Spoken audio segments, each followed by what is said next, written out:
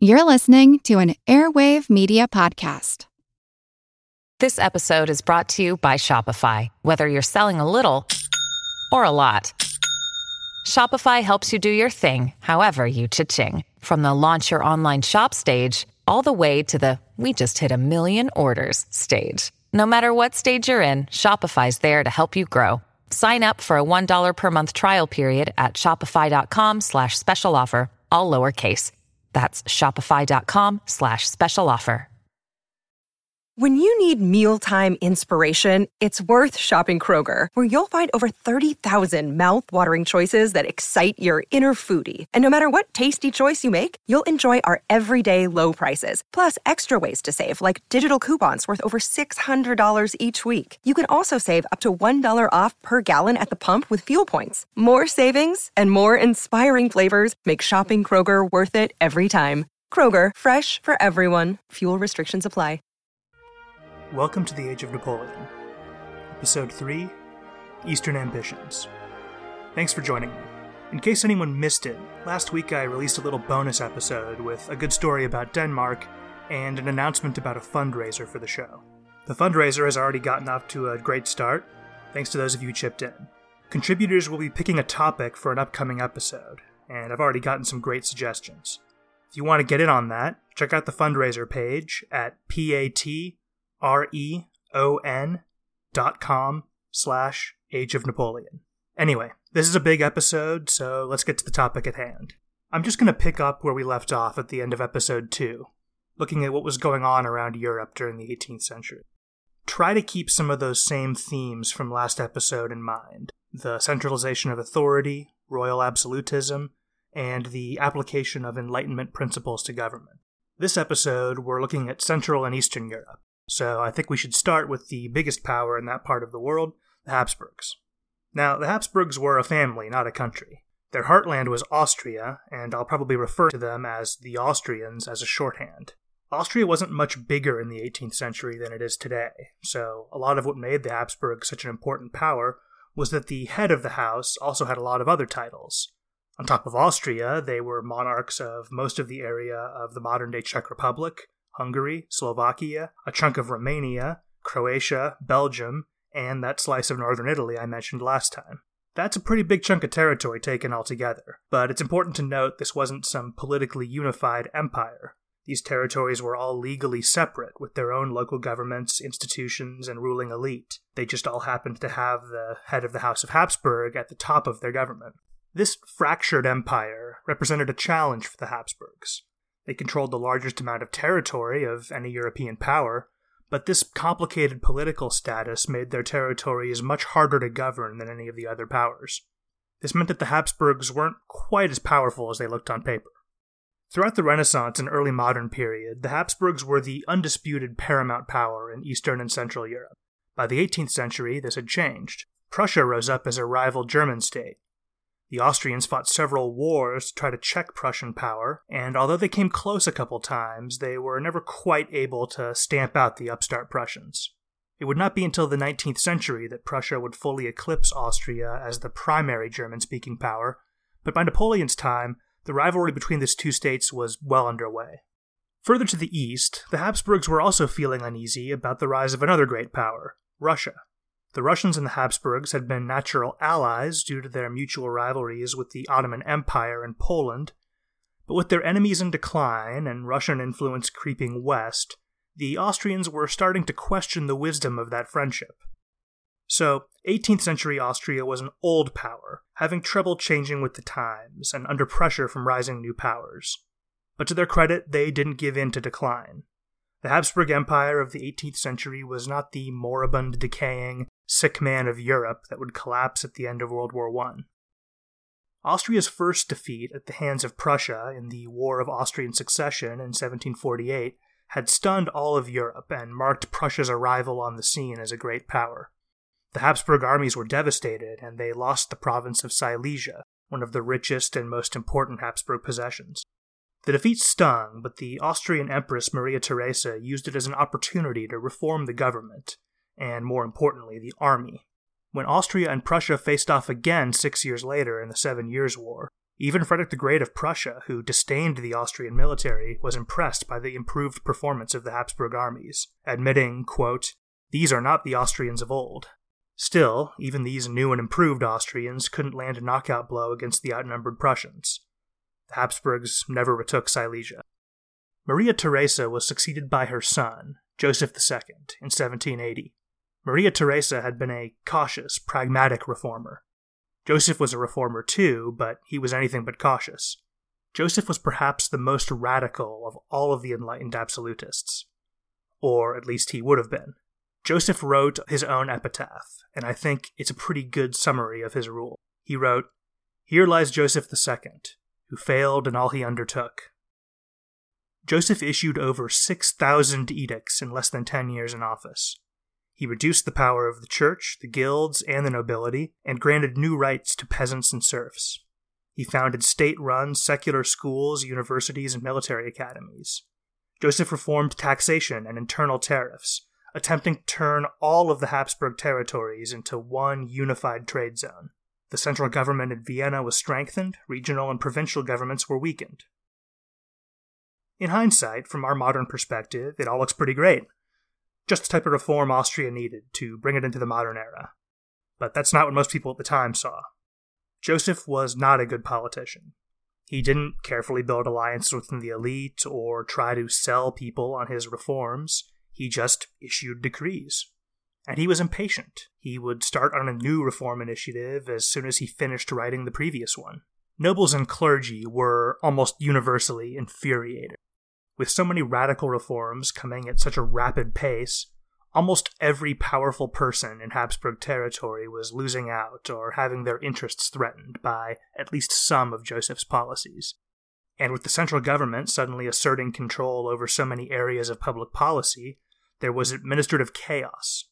You might think at least the common people among Joseph's subjects supported reform. After all, they were the ones who theoretically benefited the most, but that wasn't the case. 18th century commoners didn't have some mass press informing them about what was going on in politics. The only institution in the empire really capable of disseminating information to the masses was the church, and the church felt under attack by Joseph's policies, and certainly did not put a positive spin on what was happening. Average people's experience of Joseph's rule was mostly just that their lives were suddenly disrupted, and the most important institution in their communities, the church, was under threat. With blinding speed, Joseph had alienated almost all of his subjects. To make matters worse, he was just as energetic in asserting himself internationally as he was at home. He launched an expensive invasion of the Ottoman Empire, and pushed back against Prussian power so hard that it made him look like the aggressor, and the warmongering Frederick the Great look like the aggrieved party. From top to bottom, people in the Habsburg lands were fed up with Joseph's radical domestic policies and unwilling to give up their money and their men to feed his aggression abroad. In 1790, the Habsburg holdings in the Low Countries rose up in rebellion, declaring themselves the United Belgian States. In some ways, this so-called Brabantine Revolution resembled the French Revolution. There were secret revolutionary societies, pamphlets, tricolor cockades, and even a little good old spontaneous mob violence. But these similarities are somewhat superficial. Much of the motivation for this revolution was conservative. Many of the Belgian rebels were motivated by a desire to defend the Catholic Church or feudal privilege. Joseph made peace with the Ottomans and turned his armies on Belgium. The Brabantine Revolution would soon be under control, but it looks like Joseph's problems were only beginning. Hungary was on the brink of its own rebellion, and there was low-scale political violence breaking out in other Habsburg realms as well. With his entire regime at a crossroads, an exhausted Joseph died in February of 1790. He was succeeded by his brother, Leopold II, who quickly stabilized the situation by rolling back most of Joseph's reforms. That was what was going on in the Habsburg territories on the eve of the Napoleonic Wars. Bruised by internal strife and military failures, and looking for a way to handle the rise of new international rivals. This was certainly no golden age for Austria, but they'd survived, and in the course of facing these challenges, they'd passed reforms that would help the empire fight Napoleon and survive another century. So that's the core of the Habsburg Empire, the lands ruled directly by the Habsburg family. But But as a lot of you know, the Habsburgs played another important role in European politics as emperors of the Holy Roman Empire. So what exactly does that mean? The Holy Roman Empire lasted 1,000 years, and it was many things over the course of its history. In the period we're talking about, it was basically a loose confederation of independent states in the area of modern Germany, Austria, and the Czech Republic, and a little bit of Western Poland. Think of it like the European Union or NATO, but with a little medieval flair and even more complicated internal politics. You might remember in episode 2 I said Italy was a mess politically. Well, the Holy Roman Empire was really a mess. To put it in perspective, there were almost 300 sovereign states within the empire. Compare that to only 195 sovereign states in the entire world today. Some of those states were decent sized by 18th century European standards, most notably the South German states. Going west to east between the French and Austrian border, they are Baden, Württemberg, and Bavaria. In eastern Germany, Saxony, which had the unfortunate position right between Prussia and Austria, was also a minor power in its own right. Hanover was the largest state in northwestern Germany. In 1714, the British Queen died without an heir, and Hanover's ruler inherited the British crown. So, Hanover functioned as a British outpost on the continent until the 19th century. Prussia was technically a member of the empire as well, but as a great power, the Prussians generally ignored the empire and just followed their own course. Most imperial states were smaller, some much smaller. States of the empire included Catholic dioceses, small trading towns, even monasteries that were technically independent sovereign states. Some were even just the land holdings of one noble family, often no bigger than a modern family farm, but legally just as much a country as France or Britain.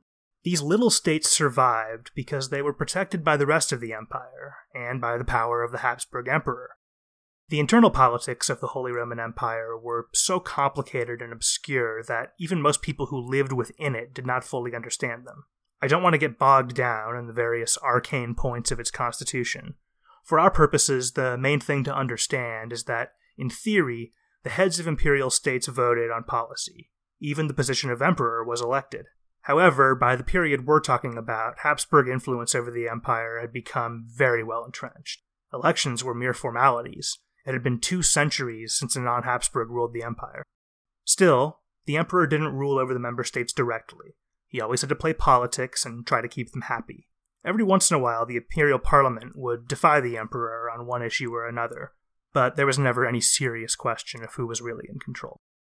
When we're talking about 18th century Germany, don't imagine the wealthy, dynamic place we know today. This was still a quiet, traditional part of the world. The power of the emperor stopped the German states from fighting each other, but most of them were too small to do much of anything else. Few had much in the way of armed forces. They relied on the emperor for that. There were individually wealthy German cities and provinces, but all the political divisions kept the region from developing into a serious commercial center. The educated middle class was growing, particularly in big cities and in the port towns on the North Sea. But this wasn't the Netherlands. They had to stay mostly underground and had little influence over politics. By the eve of the French Revolution, the political structures of the Holy Roman Empire hadn't changed very much over the centuries, but the political reality had. Somehow, from among the small, weak states of the empire, from under the influence of the mighty Habsburgs, a new great power had risen up. Prussia. During the 30 Years' War of the mid-17th century, Brandenburg, the state that would become Prussia, was just another of the medium-sized imperial states, probably less powerful than Saxony or Bavaria. Brandenburg suffered tremendously during the war. Their small army was quickly worn down to almost nothing, so the rulers of Brandenburg had to watch helplessly as rival armies roved over their land, sowing destruction and stripping it bare of food and supplies. After the war, Brandenburg, later Prussia, had a string of competent rulers who learned a lesson from this experience. Their state was poor, but if they were to defend it, they would have to be powerful enough to stand on their own and not rely on the emperor. To this end, they carefully marshaled Prussia's limited resources to build up a professional standing army, and the administrative and taxation system necessary to support it. Through diplomacy and conquest, they seized as much territory as they could without angering the emperor. Even today, the mention of Prussia calls to mind harsh Spartan militarism and an iron discipline. This was the era in which that stereotype was born, the late 17th and early 18th century, and it's a stereotype the Prussians deserved. There was a strong sense of service among Prussian aristocrats. In most countries, the upper echelons of the nobility considered military service beneath them. This was not so in Prussia, so despite their size, they drew from a big pool of potential officers, all of whom were well trained at state expense. The men were trained well too. Notoriously harsh Prussian discipline and training broke new recruits down and then built them up into the best soldiers of the Enlightenment era. And it was a huge army relative to Prussia's size. By the mid-18th century, 1 out of every 30 Prussian men was in uniform. The average for the rest of Europe was about 1 out of every 100. The old joke is that Prussia was an army with a state rather than a state with an army, and I think there's something to it. Levying the taxes to pay for this, and managing that much manpower, was quite an achievement, and it was made possible by the type of centralizing, modernizing reforms we've been talking about. Essentially, the Prussian central government was able to get the nobility on board with this by making them feel like they were part of the project, sharing in Prussia's glory, and by giving them more power over their peasants. The Prussian state was making huge gains, but you would not want to be an average person living there during this time period. These trends of Prussian state building and militarism saw their ultimate expression in Frederick II, usually called Frederick the Great. Frederick pursued and expanded these policies initiated by his predecessors, but with one key difference. His father and grandfather were very conscious of the limits of Prussian resources and the massive expense of the military. They did not want to see the armies they'd built up so carefully destroyed in bloody wars. Frederick did not have the same scruples. When Frederick took the throne in 1740, he declared, quote, "I intend to either assert my great power status or see everything go to ruins, so that the very name of Prussia will be buried with me." True to his word, he almost immediately launched an unprovoked invasion of Austria. This would come to be called the War of the Austrian Succession. Frederick's goal was to annex Silesia, one of the wealthiest regions in Central Europe. His troops stormed in and occupied the province, ruthlessly stripping it of wealth to fund the war effort, and daring the Austrians to take it back. Almost all of Europe joined in the war. Most importantly, France, Britain, and Spain on Prussia's side, and Russia on Austria's. Much to everyone's surprise, not only did Prussia manage to hold on to Silesia, it was Prussia and Britain who carried the day, while the French and Spanish militaries underperformed. It was clear proof that the older powers were in decline. Britain was on the rise, and Prussia had arrived among the great powers. After nearly 8 bloody years, the war ended in an awkward peace. The treaty ending the war satisfied no one, but all the combatants were low on money and manpower and needed a break. And several powers on both sides had become so dissatisfied with their allies' conduct that they no longer wished to fight on the same side.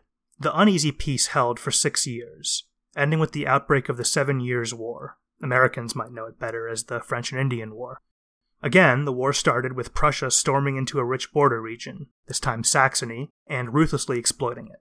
In the diplomatic shuffling between the wars, France had switched sides and joined Austria and Russia in coming to Saxony's defense. Prussia was under threat from 3 directions, with no great power ally on the European mainland. Amazingly, and with the help of some extremely generous subsidies from Britain, Frederick the Great's armies repeatedly staved off disaster and kept the enemy armies at bay. This war dragged on too, for 7 years, as you may have guessed, until finally, unable to destroy the Prussians and unable to match the financial resources of Britain, Austria and her allies sued for peace. In the ensuing treaty, Frederick was forced to restore Saxony as an independent state, but he held on to Silesia, and Prussia's great power status was confirmed. Frederick II died in 1786, which is kind of a shame from a narrative standpoint because it's fun to imagine how he might have reacted to the revolution in France. He had done much to reform the Prussian government, but the system he introduced relied on having a dynamic, talented king at the top, and his successor, Frederick William II, was not up to the task.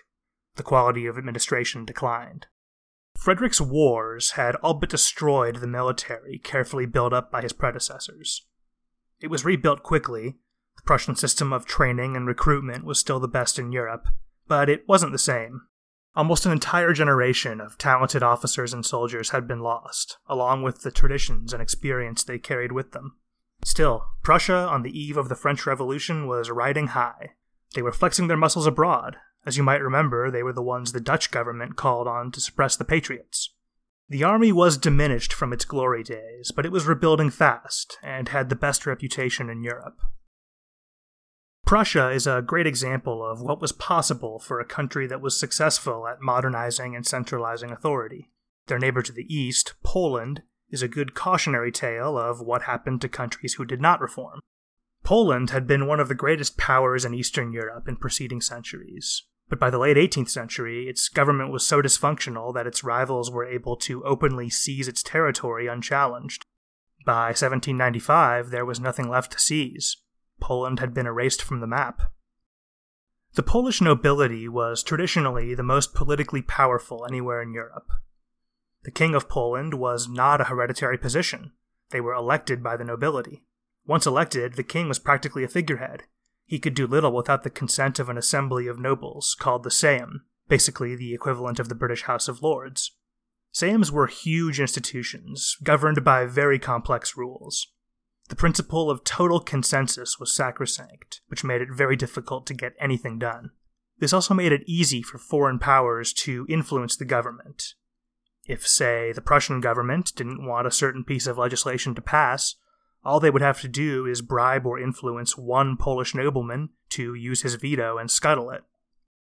With the central government frequently paralyzed, factions of nobles fought each other for power in frequent civil wars, often supported by rival foreign powers. The Polish state stayed weak and divided while its rivals grew stronger. In 1772, the power disparity grew so great that Russia, Austria, and Prussia conspired to jointly seize Polish territory on their respective borders. The Polish government was too weak and too compromised by foreign influence to stop them. This event is referred to as the First Partition of Poland. There will be 2 more before our story ends. Nobles had a lot of rights in Polish society, but this wasn't some enlightened republic. Commoners in Poland had it much worse than in many other European societies. However, there were some among the Polish nobility who wanted to change things. Influenced by the Enlightenment, some liberal aristocrats thought they could save the country by giving up some of their feudal privileges, not only to a strong central government, but also to give more rights to the common people. They hoped this would rally the population around the government to defend an independent Poland. It's an interesting idea, and they actually did have some success in reforming the government. Unfortunately for the liberal nobles, these successes came too late to preserve Polish independence. However, they did create a link between the ideals of liberty and progress and the concept of Polish nationhood. This link would inspire future Polish patriots and contribute to a Polish national identity that would survive foreign occupation. While Poland declined, her greatest rival to the east, Russia, grew by leaps and bounds. In the early 17th century, Russia was so weak and so unimportant to European affairs, many Western European powers didn't even bother sending a permanent ambassador to the Russian court.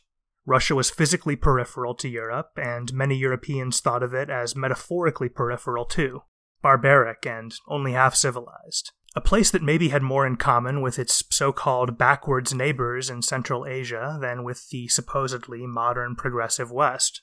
They may have had a point in the Middle Ages, but by the late 18th century, Russia had caught up to the Western powers by many measures. But then as now, the Russians did not get any respect. The perception of Russia as a backwards place stubbornly lingered long after it was no longer accurate. Perhaps it still does. After Britain, Russia is probably more responsible than any other nation for defeating Napoleon, and let me disabuse you of the notion that they did so with dumb brute force, or that their victory really belongs to the Russian winter. By the late 18th century, the Russian government and military were very capable, easily among the best in Europe. They beat Napoleon fair and square, and it took a tremendous effort. That said, Russia had problems. Its huge area, low population density, and lack of international commerce meant its bourgeoisie developed late and remained relatively small. Enlightenment ideas arrived there late and spread less widely than elsewhere, mostly among a small elite. Russia was more dragged into the future by powerful, forward-thinking leaders than pushed by some groundswell from the population. The 2 most important of these modernizers were Peter the Great and Catherine the Great. Peter ruled for an incredible 43 years in the late 17th and early 18th century. I talked about him a little bit last time, and he's a bit outside our scope, so I won't dwell on him too much, but he was a remarkable ruler who took on the nobility head-on and massively increased the power of the central government. Peter had huge international ambitions as well. The foreign policy priorities he set have been taken up by almost every subsequent Russian government, even up until today. He sought to make Russia the dominant power in the Baltic Sea and the Black Sea, and to gain a position on the geopolitical stage as one of the European great powers. To these ends, he built up the first permanent Russian navy and won important military victories against Russia's traditional rivals in the Baltic, Sweden, and in the Black Sea, the Ottomans. He also increased what we might today call soft power by building an architecturally stunning modern new capital at St. Petersburg. None of Peter's successors quite filled his shoes, but there would be no going back to the old feudal Russia. Peter's rule had been too long and too successful, and of course, he'd crushed any opposition too mercilessly. It wasn't until Catherine II took the throne in 1762 that a Russian ruler truly took on the mantle of Peter the Great. And I mean it literally when I say took the throne. The Russian court was often unstable, and true to form, Catherine came to power in a coup, in which the previous emperor, her husband, was assassinated. To lay my cards on the table, in my opinion, Catherine is much more deserving of the sobriquet the Great than Prussia's Frederick II. As a foreign-born woman who seized power through violence, she was an unlikely ruler with little legitimacy, but she navigated Russia's dangerous politics brilliantly. Catherine was interested in the Enlightenment. She corresponded and occasionally crossed intellectual swords with figures like Voltaire and Diderot. Her court attracted intellectuals from all over the world. However, she was not an idealist. Unlike her more reckless contemporary, Joseph II of Austria, Catherine never became so carried away in incorporating Enlightenment principles into her government that she lost sight of what was politically possible. I think her enthusiasm for the Enlightenment was genuine, but she was a realist who never put principle before practicality. She was also image-conscious and clearly aware of the propaganda benefits that came with painting herself as an enlightened ruler. Catherine's regime was seen as a golden age for Russia. The government and the military were reformed and improved. New educational institutions were founded. Perhaps most importantly, the financial system was modernized, enabling the government to borrow and spend with more flexibility. The country expanded as well, mostly south, taking land around the Black Sea, and west, swallowing up much of Poland. It may have been a golden age, but it was not a time of peace. Under Catherine, Russia fought a war with Persia, 2 with the Ottomans. It was involved with Frederick the Great's wars, meddled in Polish affairs, and put down several rebellions within its own borders. If anything, this constant warfare sharpened the Russian army rather than wearing it down. By the 1790s, Russian officers and men were experienced. Incompetent leaders had been weeded out. After France, the Russian army had the best artillery and medical branches in the world. The infantry and cavalry were probably not the best in Europe, but their strong performance in the wars against Frederick the Great had surprised everyone. Europe had been expecting some barbarian horde, but the Russian army looked just like their counterparts, fought in accordance with the latest European doctrines, and were better organized than some of their Western opponents. It was Frederick the Great's army who gained a reputation for brutality, not the supposedly barbaric Russians. In 1770, the Russian navy stunned the world by sailing all the way from the Baltic to the Mediterranean and devastating the surprised Ottoman fleet in a single battle. It was a clear sign of new foreign policy ambitions. With the dominance of the Black Sea secured, Russia was expanding her horizons and seeking influence in the Mediterranean. So, when Russia enters our story in 1798, they will be a formidable force at the height of their power with ever-expanding ambitions. They had a long, hard fight ahead of them before the Cossacks would parade through the streets of Paris in 1814, but I think we can already see the seeds of that victory by the time Catherine the Great died in 1796. I'll close out this episode by talking briefly about the countries that lost the most in Russia's rise, the Ottoman Empire and Sweden. Believe it or not, progressive, neutral Sweden was actually a significant military power in the 17th century. They were one of the first places in Europe to embrace absolutist principles, and the Swedish government used the money and power that gave them to build up a strong, modern military that was briefly the most feared force in Northern Europe. However, even with a powerful, competent central government making the most of every national resource, Sweden was just too small to truly compete with the great powers. The inevitable fall came under King Charles XII, whose foreign policy was so irrationally aggressive, some historians have speculated that he was mentally ill. Crazy or not, Charles actually was not bad as a military leader, but his ambitions were far beyond his kingdom's capabilities. His constant wars pushed Sweden's resources and manpower to the breaking point. He died in battle in 1718, and in the wake of his death, the war-weary Swedish nobility seized a great deal of political power from the crown. No future Swedish king would have the power to wage such ruinous wars. So, by 1789, the Swedish military was a shadow of its former self, but still nothing to sneeze at, particularly the navy. The concurrent decline of the Ottoman Empire was less graceful.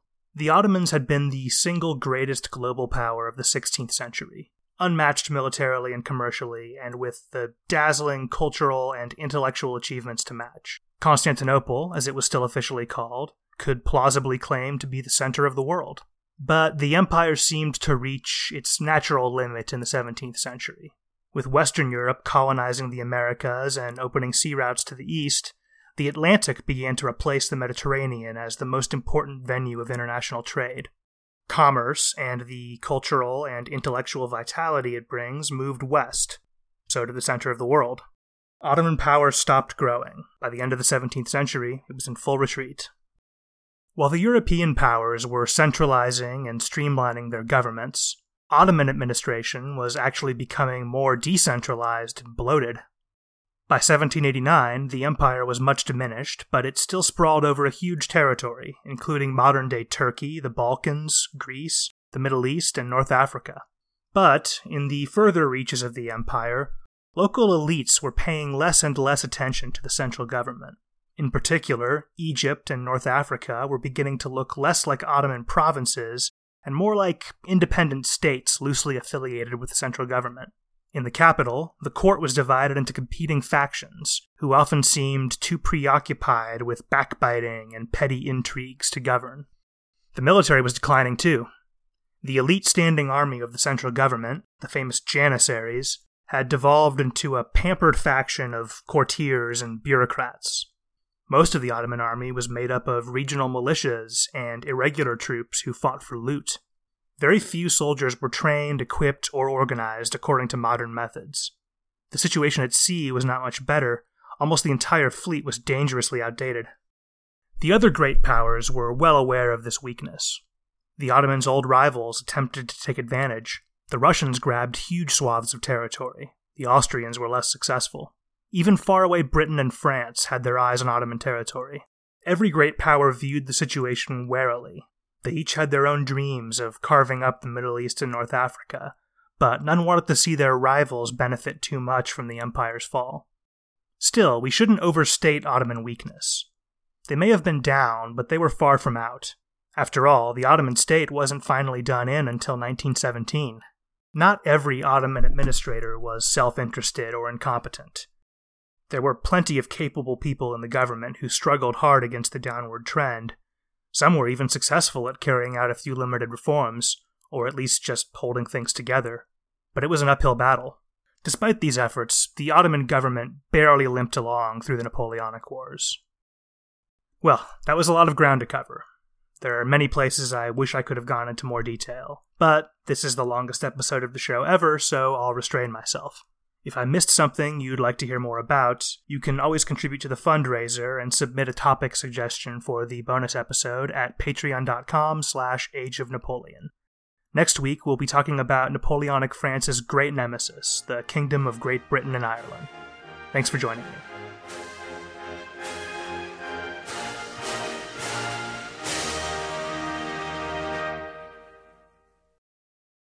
Hello, everyone. My name is Wesley Livesey from the History of the Second World War podcast. Join me on a journey through the most destructive conflict in human history, a journey that will take us not just through the famous campaigns and cataclysmic battles, but also to the lesser well-known corners of the war that touched millions all over the world, as we try and answer not just the questions of what and where, but how and why. You can find History of the Second World War on all major podcast platforms or at historyofthesecondworldwar.com. Have you ever gazed in wonder at the Great Pyramid? Have you marveled at the golden face of Tutankhamun? Or admired the delicate features of Queen Nefertiti? If you have, you'll probably like the History of Egypt podcast. Every week, we explore tales of this ancient culture. The History of Egypt is available wherever you get your podcasting fix. Come, let me introduce you to the world of ancient Egypt.